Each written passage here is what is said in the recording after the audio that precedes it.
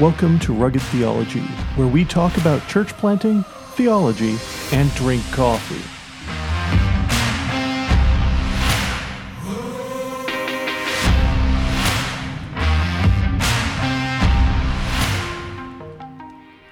And welcome to another episode of Rugged Theology. And as one of my guests pointed out here this morning, I think she's the only one with an actual caffeinated drink here today. It's a tea. So it's not coffee, it's tea. So today we're going to talk about something that's very, not unique, but interesting in Newfoundland culture. We're going to be talking about things that we've made sinful that might not necessarily be sinful, or we might at least have an improper understanding of why it's even sinful. And of course, we should probably note here that there are lots of places where Christians do this. The thing that's interesting in Newfoundland is it's kind of worked its way into our culture. Oh, absolutely. So today I have with me Miss Lauren Noble. Hey. Lauren is one of our summer interns. I also have Mr. Curtis Rogers here. How's it going? And, of course, the infamous Stephen Dawe. When did I become infamous? Today, right now, at this Wow. very moment. Well, thank you. We had a meeting It's before good to meet you you came guys. All right, guys. So like you said, Steve, it's kind of like it become ingrained in our culture a bit. Yeah. So we can get into that a bit, but the topic today is like sins that, might not necessarily be sinful, or at least that we have an improper understanding of. Before we get into it, I just wanted to say for anyone who doesn't understand probably what the situation is culturally, rural Newfoundland is really slow moving. Oh, and absolutely. it's very untouched by a lot of other influences and factors. So there does tend to be like a mass adoption of ideas fairly easily, and it kind of sticks. So that's why these things it's are part of the happening. isolation that we've talked about Right. before. Yeah. You're isolated around the island, and I mean, goodness, my community's 4 hours away from here. How far away is your hometown, Lauren? Like about 7 if you And chug then along. how far do you have to go off the main highway to get to where you are? It's actually not bad. It feels like 10 hours, but it's actually only like an hour. And I should point out that the main highway was built in the 60s. Yeah. Before that, everybody got around by boats. Yeah. And then everything was connected, and then Or horse sled on the it's a very unique on spot the that way. bay in the winter. Yeah. Dude, I remember going Horse sled. across. Yeah, I remember Dog going across sled. the ice in like trucks sometimes. So that's our culture. But what kind of things have we made sinful that aren't really sinful? Well, I think there's a way of looking at this. That's a little bit stronger than I would say it. There are things that we have named as sinful that actually aren't the real sin involved. Yeah. We have examples like, for example, playing cards. I was growing. See, for me, it was always like you could play cards, but they couldn't have the suits on them. Exactly. Right? As long as the Exactly. suits were on the cards, they weren't the devil's cards. You were good to go. Yeah. Right. I think where that like comes from is that we condemn the object of the sin itself rather than the behavior because it's easier to deal with. Well, I mean, that's one of them. I Yeah, mean, it's easier to in deal that with case, it. I would agree with you Yeah. there. It's easier to deal with the suits of the cards and the nature of the game than it is to deal with our nature and why people end up in like situations of gambling and stuff like that. Right. And of course, that is a problem with gambling. And gambling itself is not putting your faith in Jesus. It's putting your faith in something else. Yeah. But again, the problem that we've latched onto there is the suits of the cards. It's the cards. But I mean, it's with other things too. Like, for example, there are things that are real sins. Like, for example, drunkenness. Exactly. The Bible's pretty clear about that. Don't get drunk. Yeah. There are a few places where it says that you shouldn't drink strong drink in the Bible, but each of them are kind of questionable. I mean, in one case, it's kings should not do it. In Proverbs 31, you should people who take a Nazirite vow shouldn't drink strong drink. Yeah, that's a special case there because they're and taking a vow before God. Yeah. And the priests who go in before the Holy of Holies in Exodus, you shouldn't actually drink strong drink before you do it. Yeah. Yeah, it's probably not a good idea to drink strong drink and possibly have a slight buzz before you go into the presence of God. Yeah, probably not. Probably ill-advised. It's probably not what you want to do. Yeah. So it seems like we've kind of reminds me a lot about the Pharisees, like how you make your man-made laws so that you don't break God's laws. Right. But then those man-made laws ended up becoming equal to God's laws. Yeah, and in a way, Or even superior. and it invalidates like the law itself and the purpose it served, and it's like God's perfection in it. It invalidates all that because we're compensating then, and we shouldn't be trying to compensate for God's law. Well, and I mean, to be fair here, let's just call a spade here. There are actual real problems here. There are sins that exist that it is good to avoid, and that's not the thing that we should be fighting against. Like when drunkenness is sinful, when it comes to placing gambling and causing other people to stumble that way, that's not a good thing. Idolatry is not a good thing. But all of the different ways that we choose, we, instead of dealing with those sins, which are usually matters of the heart, we often try to deal with the outward, clear thing that makes it easier to see the problem. Yeah, I think as humans, that's what we like gravitate towards, is to deal with what our minds can handle, which is the object itself. That's easy to digest. But the spiritual sanctification is not as simple for us to like break down. Yeah, it's much easier to deal with objective things rather than actually get into someone's heart. Yeah. So let's say, for example, let's say someone suffers with depression and anxiety, and ends up having some poor coping mechanisms, whether it be, let's say, overeating, maybe pornography use, or substance abuse, alcoholic, whatever it is. But it's a result of the mental health. It's a poor coping technique. Yeah. It's the same essence of trying to deal with that surface area instead of realizing there's something that's causing that. Right. Except the fact for us, the thing that's causing it is our sinful hearts. Right. And of course, it causes a lot of confusion because the fact is there are real things that are sinful. I mean, oh, absolutely, man. And I think that's where the divide comes in. Like you'll have people who will justify sins that are truly indicators of a sinful problem, and then they will condemn someone else over something less important or like we said, not as cardinal of a sin. Yeah, so thinking someone else's sin is worse than your own. Yeah.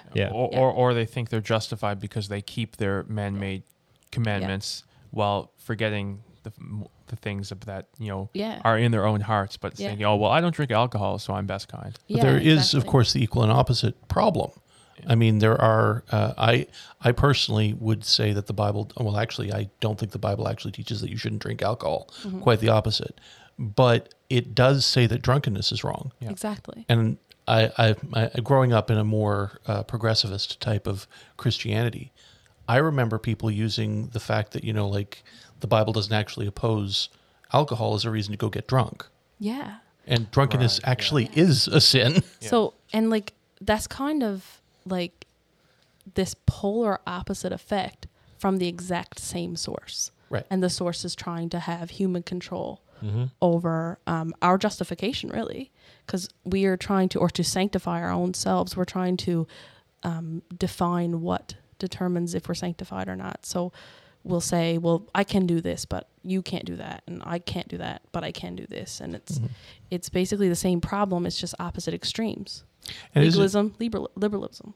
And in fact, it's the same problem. We're trying to control what God can do and say through us. Yeah. So let's take a popular saying made, not famous, but is very well known by someone who's been in our province. You might speak in tongues, but you can also gossip with the same tongue.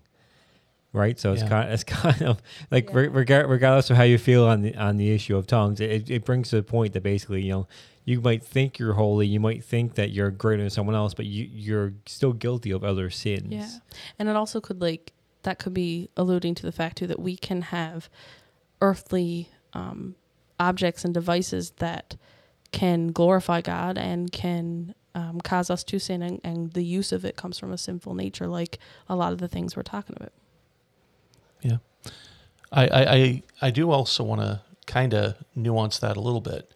I mean, the fact is, again, there are real sins that we face. There is a good reason to try to be holy. I mean, that's we were talking about the culture of Newfoundland. Yeah. A lot of this stemmed from the fact that, well, late 19th century, early 20th century Christianity in Newfoundland, specifically of the evangelical band, tended to be more pietistic, more focused on the holiness movement. Mm-hmm. And of course, if you are focused on holiness, which is a good thing. Yeah, it's not a bad thing. I mean, for God is holy, so you should be holy, right? Pivotal. That's scriptural. But because that is so important, we come up with these ideas about things that we want to say are holiness. And of course, holiness is good. And we've created these other categories of things that are holy. Mm-hmm. And then we ignore the actual central part of holiness, which is our hearts. And the result is going to be all sorts of different kinds of sin on the surface. Whether it's I'm going to be validating the sin of my drunkenness by saying that, I'm not some kind of fundamentalist. Or on the other end, I'm going to validate my sin of self-righteousness by pointing out that I don't drink like those horrible liberals. Or even that sin of gambling, if I give a portion of my winnings to the church without realizing how much I've taken from my family. Like let's say if I spend $1,000 gambling, but I win $100, well, I'll give 10 to the church. Well, I've taken 1,000 from my family. And just think about where that money comes from. It's from a whole bunch of poor people who have just spent thousands and thousands of dollars to try and get an ability to get that one vote, winning ticket. Yeah. So I mean, a lot of this has basically come from man's attempt to say, again, to be holy, want to be holy like God, fantastic thing, but we've often gone to put our own steps in place. So it's like, okay, well, if God's line is here, let's draw our line back here so that, I'm far away from, if I break a few of these rules, I'm not as close to God's line. But the issue is that when our rules become equal or more important. Well, and I mean, this is actually what Jesus was dealing with when it came to the first century. Mm-hmm. That's what Pharisaism and later forms of rabbinical Judaism that exist now, when they try to keep kosher, they're not just trying to keep the laws of the Bible. They're trying to keep themselves as far away from breaking the laws of the Bible as they possibly can while still living their lives. Yeah.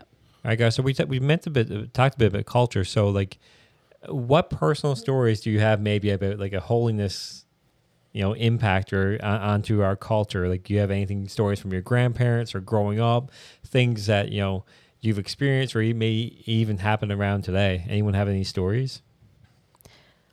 I mean, I could probably name a few. It's not going to be super terrible for me because, like, in my opinion, when I was younger, it wasn't as extreme probably as it was one time. But I have heard stories about not being allowed to wear corrective lenses because it was an act of not trusting God to heal your vision, or not being allowed to wear like open-toed shoes because it wasn't modest. So things like this that come from an effort to be obedient and an effort to be holy, when really you're defining the law based on your time, based on your traditions and your culture. Well, I mean, I stating that I even grew up in a more progressivist camp. Mm-hmm. Culturally speaking, you weren't supposed to play cards on Sunday. Yeah. Well, you weren't. Just a good, simple one. Yeah. For me, like, it was like cards, not in my personal household, but like cards were a big thing with a lot of people in the church. Just the, like we said, the spade, like the suits. Yeah, with like suits, gambling cards. Yeah. Another one is a popular one is fish on Good Friday.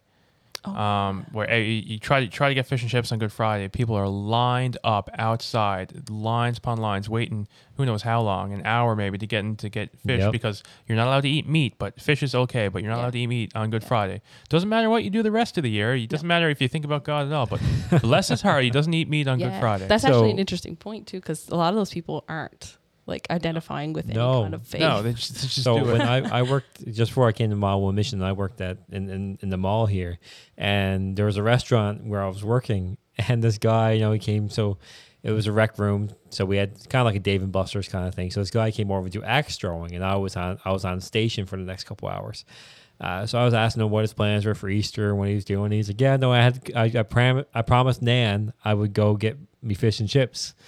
And it's like, dude didn't go to church at all, but his grandmother said to him, no Catholic, saying like, basically, you make sure you get your fish and chips. I mean, the dude didn't. Yeah. The dude was drinking like a fish. He was like, he didn't attend church at all, but he had to be a good Roman Catholic. at least here in Newfoundland, and get his fish and chips on Good Friday. You're justified then when you do that. Yeah. And that's actually, I mean, we laugh about it, but that is kind of dark when you think about it. Yeah. I mean, his grandmother is probably getting some kind of self-assurance that, you know, this guy is at least somewhat saved because he just went to eat fish on Friday. Yeah. Which Yeah, is it is sad. not much of a big deal. No. I can remember growing up. So my grandmother is from a small town called Pulsco. Literally, there's one road going through the town. Mm-hmm. But I can literally remember growing up and going down to her house around the weekends and she would peel her vegetables on Saturday night. Right. So she wouldn't have to peel them Sunday, and all she would have to do was put them in the pot and let it boil. That's not surprising. Because that was work. You couldn't do that on a Sunday. Yeah. I think a lot of people, like, especially like where I'm from, would identify with that 100%. Well, I mean, that's why, at least when I was growing up, when you would have your cooked Sunday dinner, the cooked Sunday dinner was all prepared the night before. Yeah. You just turn on the oven the next day or turn on the pots the next day. That's another. And then you eat cold plate for supper because, you know, you already cooked for lunch. Yeah, of course. So then you don't have to cook anymore. That's another interesting point about this too, is that a good indicator for when we're doing this, because even in the examples we're talking about, we probably actually do this ourselves in some ways, but it's easy to know because it won't be consistent. Like the playing cards, you can't play the gambling cards, but you can play Pokemon cards or exactly. Skip-Bo, Yu-Gi-Oh, which is even worse. Yeah. Depending though, some people really don't like Pokemon. Yeah, especially now. Yeah, Amen, brother. There's been some talkings about that. But yeah, so like the phrase came to my mind. We would always say, well, if your ox is in the ditch, you know, on a Sunday. Yeah. And people would say, well, you know, if your ox is in the ditch. So that meant, well, they had to go help their buddy or their neighbor, or, you know, you got to do your laundry or you're busy. So, I mean, if your ox is in the ditch.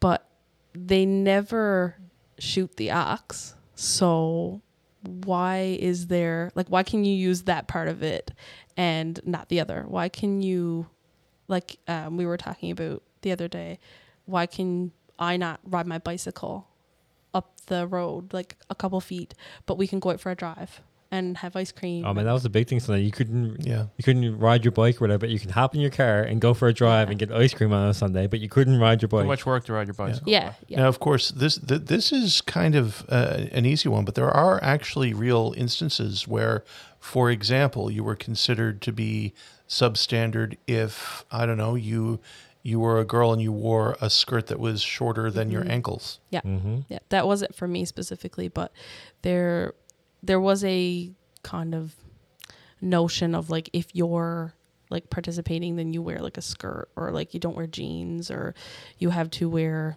like, there are some people I know that are all about fabrics, and like certain fabrics aren't allowed. So yeah, right. It goes to varying extremes. And that's the problem, is that they're never consistent. There aren't, like, God's law doesn't have these inconsistencies. Well, and right? it Ours also, does. God's law doesn't tend to be focused mostly on the surface. Exactly. No. God's law is focused on where your heart exactly. is. Yeah. So if you're like wondering, if you are listening and thinking about, oh, well, I experienced this and I still kind of believe it, like, it's hard to get out of, but a good way to tell is it actually biblical? Right. So guys, is there other things in our culture have been impacted because of this? We brought up the fish on Good Friday. Mm-hmm. Is there anything else that you can think of where people, even either whether older or younger generations, are still impacted by this push for holiness that may or may not have gone a little too far in some instances? Is there anything else you can think of that has impacted our culture? I would think, for example, the concept of purity culture. I mean, the idea is that, we're going to set a set of rules on dating and being in relationships, and imagine that somehow that we are going to be more godly at the end of this because we've set up these specific rules. Some of them good rules, but some of them are wise in nature, but they're not. But I mean, whether you've held hands with your girlfriend before you got married isn't actually a determiner of whether or not you've had a holy, chaste relationship with her. Yeah. If you've been lusting after her the whole time and still never touched her, you're still sinning, brother. Committed adultery in your heart. Exactly, and that goes back to the source of this whole problem, is that it is a preference to deal with the indicators rather than the problem. So what's our best way to go forward then? If we come across people who, believe, let's say, drinking is an absolute sin, not getting drunk, or don't you dare smoke and then come into the church. How dare you, maybe in some cases even wear jeans to church. How dare you, drink, or not drink, but cook your vegetables on a Sunday. How do we deal with these people? And I'm going to say that there's a lot of different ways of dealing with it. I mean, for example, to be clear about it, while I did say that I don't think that alcohol is actually barred by Scripture, I don't drink personally. Mm-hmm. I mean, that's just something I don't do, partially because I've said to some people that I care about and that I wouldn't, because there is actually Scripture about this, about the way we deal with one another when we have differing positions. Yes. I'm going to be reading from Romans chapter 14.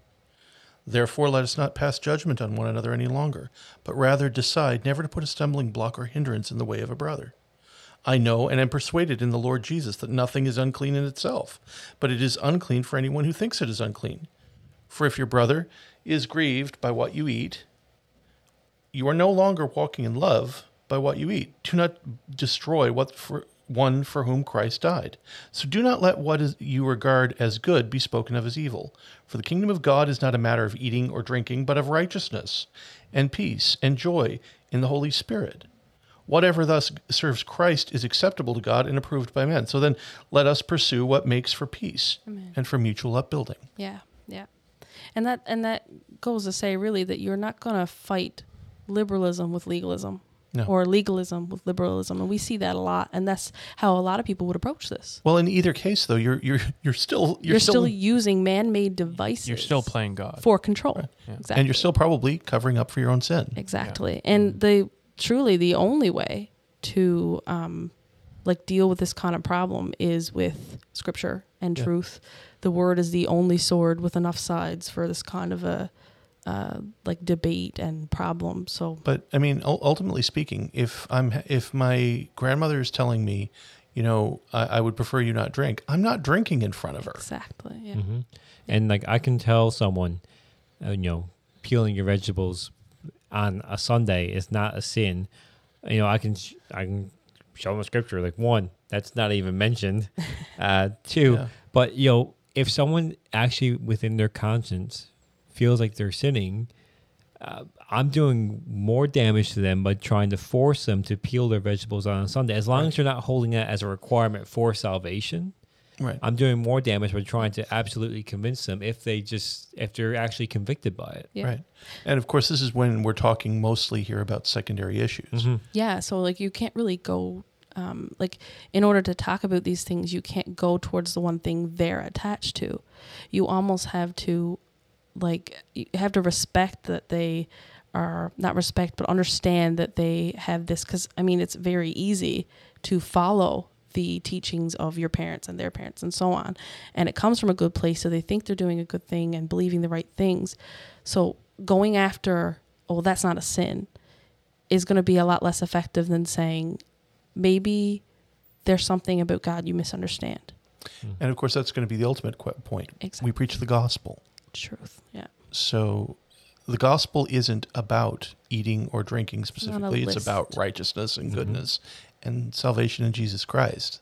And there are instances where, let's say someone is trying to justify their gambling, but it's actually really devastating to their family. And it's a problem, yeah. Yeah, then we need to go and approach that brother and sister and preach the gospel to them, right? And say what you're doing is not godly. It's not honoring to God. It's not honoring to your family, right. And you're doing more damage than good. There are times when we need to pull people aside. Yes, and you can't just say grace, grace, grace, grace to cover everything. There is real reason to sometimes abstain from alcohol. Right. Mm-hmm. There's real reason to avoid, gambling or anything. Look at those things run in your family, or you have a problem with addictions and stuff like that. It is a good idea. Well, it's written in a different context, but 1 Corinthians 6, all things are lawful for me, but not all things are helpful. Exactly. All things are lawful for me, but I will not be dominated by anything. But nobody is going to reach that understanding when we only talk about what's a sin and what's not. Right. In some sense, then, the real question isn't one of which one is the sin and which one is not the sin. The question is which one is actually glorifying to God and which one is not. Yeah, what's our nature and what's his and what's winning in your life. Right. So it seems like Newfoundland has had, and maybe this is probably a human issue, but Newfoundland, at least within our conversation today, has had a real issue of avoiding the heart issue. Yeah. And it's something that's not just Newfoundland, by the way. No, right? I think it's easy enough to do. It's something that's really shown its face here, and like more prominently, we'll say on Good Friday, when people are like, as long as I got my fish, I'm a good Catholic. Or as long as I get my communion. Yeah. If I've shown up to church, Christmas and Easter, I'm happy. Yeah, exactly. And that's not even Roman Catholicism. That's even with their own churches, right? Yeah. I mean, we get such an influx of people during these major holidays. Yeah. But you'll never see their face again throughout the rest of the year. They got their fix to make them feel good about themselves. Right, I checked my box. I'm good. And that's basically where this comes from. We want to make ourselves feel better about ourselves, whether it be we check boxes or we avoid things so that we can say, look how good I am, God. Yeah. Or look how much grace that I have. I can do all these things because it goes both ways. Mm-hmm. Like, so in any case, you're redefining grace, and you're not. It's not, you're offending it. It's not to cover you don't get a license to sin, and you don't have to make up for it with your own righteousness. It's neither of those things. So maybe they just don't understand grace on either sides of that spectrum.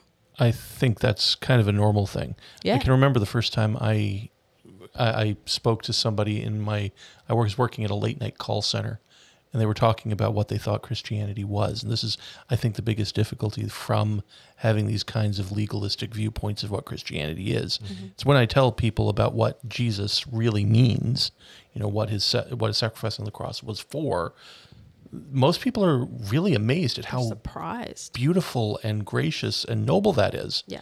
Because what they thought Christians believed is, well, these particular rules that they've grown up with.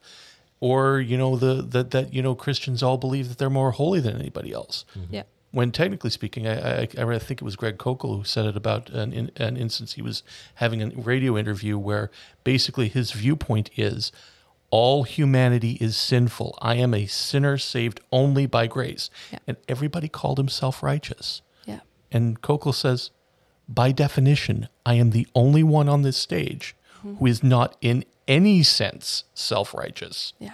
Because I don't think I'm righteous He's not claiming in myself. It. Exactly. He's not claiming that he's achieved his sanctification or that he's achieved his justification.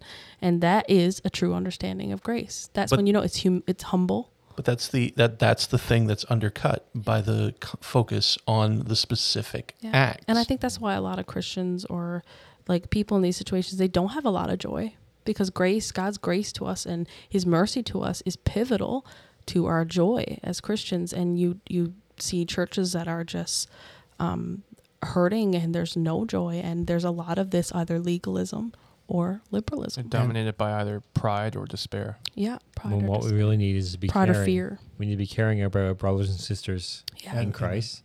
Yeah. Making sure we deal with our heart issues. Absolutely. The same as anyone else's. I mean, the whole take the speck out of your eye, take your plank out of your eye before you deal with the speck in your brother. I mean, the plank is in your eye, right? The bigger issues are in your heart. Yeah. Not to worry about what your brother or sister up the road is doing, what they did the night before. Yeah. Though, to just push back a little bit on that particular one, that doesn't mean don't ever talk about things. It actually just says deal with your own first. Take the plank out of your eye so that you may see clearly to help deal with the speck in your neighbor's eye, if you're going to use the whole statement. Yeah. And keeping the main thing, right? What's the gospel? What are people believing? And then allow the Holy Spirit to transform. Absolutely. Yeah. Like transform our actions, transform our lives. Like I can't help but get in my mind, like I'm moving downtown this weekend. We're hoping to see downtown community church start at the fall. And I'm noticing a lot of people on my street, are, out smoking, just people that you don't really want to be hanging around with. And, your first instance is, oh, great, here's Buddy there, like, I don't want to be talking to him, or like hard as nails, whatever. But Mm-hmm. what if God opens the door for me to speak to this person? And what if they struggle with smoking all their lives? What if they can't kick the habit? Yeah. What if this is a person who attends this church, but literally has to have a cigarette every time before they come in? Yeah. Are we going to say then that they're not saved or not following God? Yeah. Actually, that's been one of the more extreme forms of the damage that this kind of levels. Because it goes both ways too. It's possible that he grew up in a liberalist church and he thinks it's fine, so he's allowed himself to become slave to it. Well, I mean, another one I noticed. My dear brother here has tattoos on. I don't. Yes, I do. It's awful. I've been thinking about it the whole time. I don't understand the idea, but let's face it.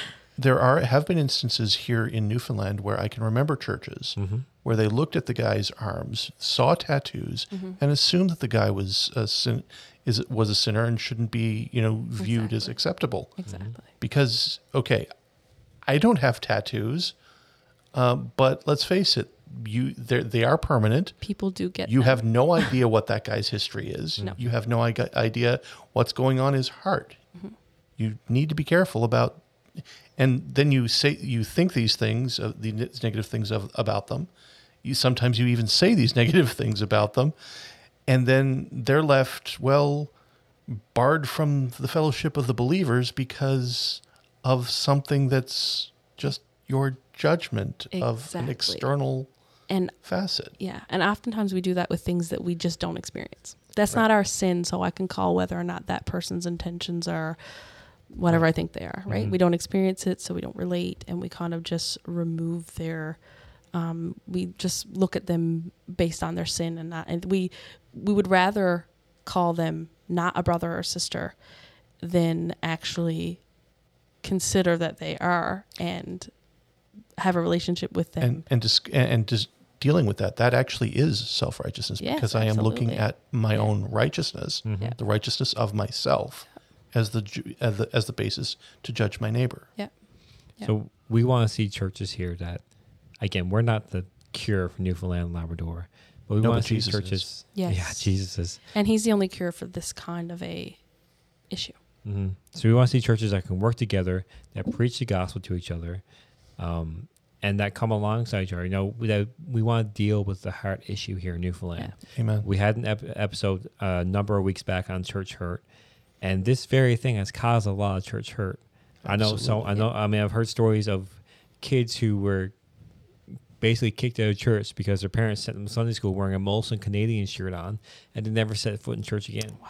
Yeah. This kind of thing has happened in our province. And again, for anyone listening, this is why we say Newfoundland needs to be contextualized. Absolutely. This is, people today might peel their vegetables on a Sunday as opposed to Saturday, but these things have had lasting impacts. And it's still really prevalent. Like if you were to talk to most people, especially from rural communities, you would find out rather quickly what their idea of holiness living is and obedience is, and you would find a lot of this in there.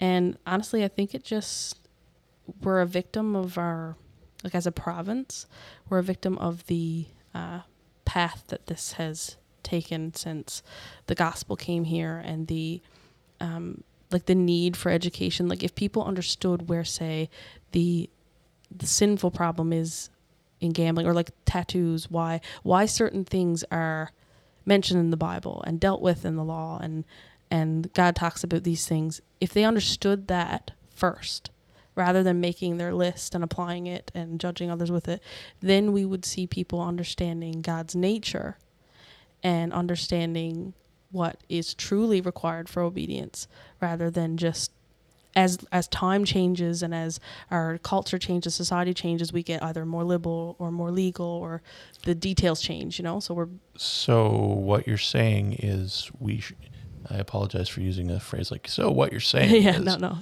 But it means that we need to actually focus on Jesus Christ. Absolutely. What he's done for us. Absolutely. Who God is, why he's loved us, how he has loved us. Absolutely. Look at the text of Scripture to find out specifically what he means by these things, to take that seriously above the rules that even good pastors might have given us in the past. Yeah, and I don't focus on what the text says. Yeah, and I don't think that people who say have defined the gospel by list aren't Christians, and that they're not their heart's not in the right place, but it will have to be dealt with at some point, because it does come from a lack of understanding of grace and God, and it can be really detrimental to a church, to a community, to relationships. And that's what we want to see here as Mile One Mission. So thank you guys for joining me here today. If you're listening, again, the main point is that we don't want to get in a debate with people about this. I mean, you can debate, you can point to scripture, but the main issue is preach the gospel to yourself. Yes. Preach your gospel to others, and have an accurate understanding what scripture is saying, what grace means, who God is, what sin actually is, and what Jesus has accomplished for you. Yeah. So thanks again for joining me. Thanks for listening, and we'll catch you again next week.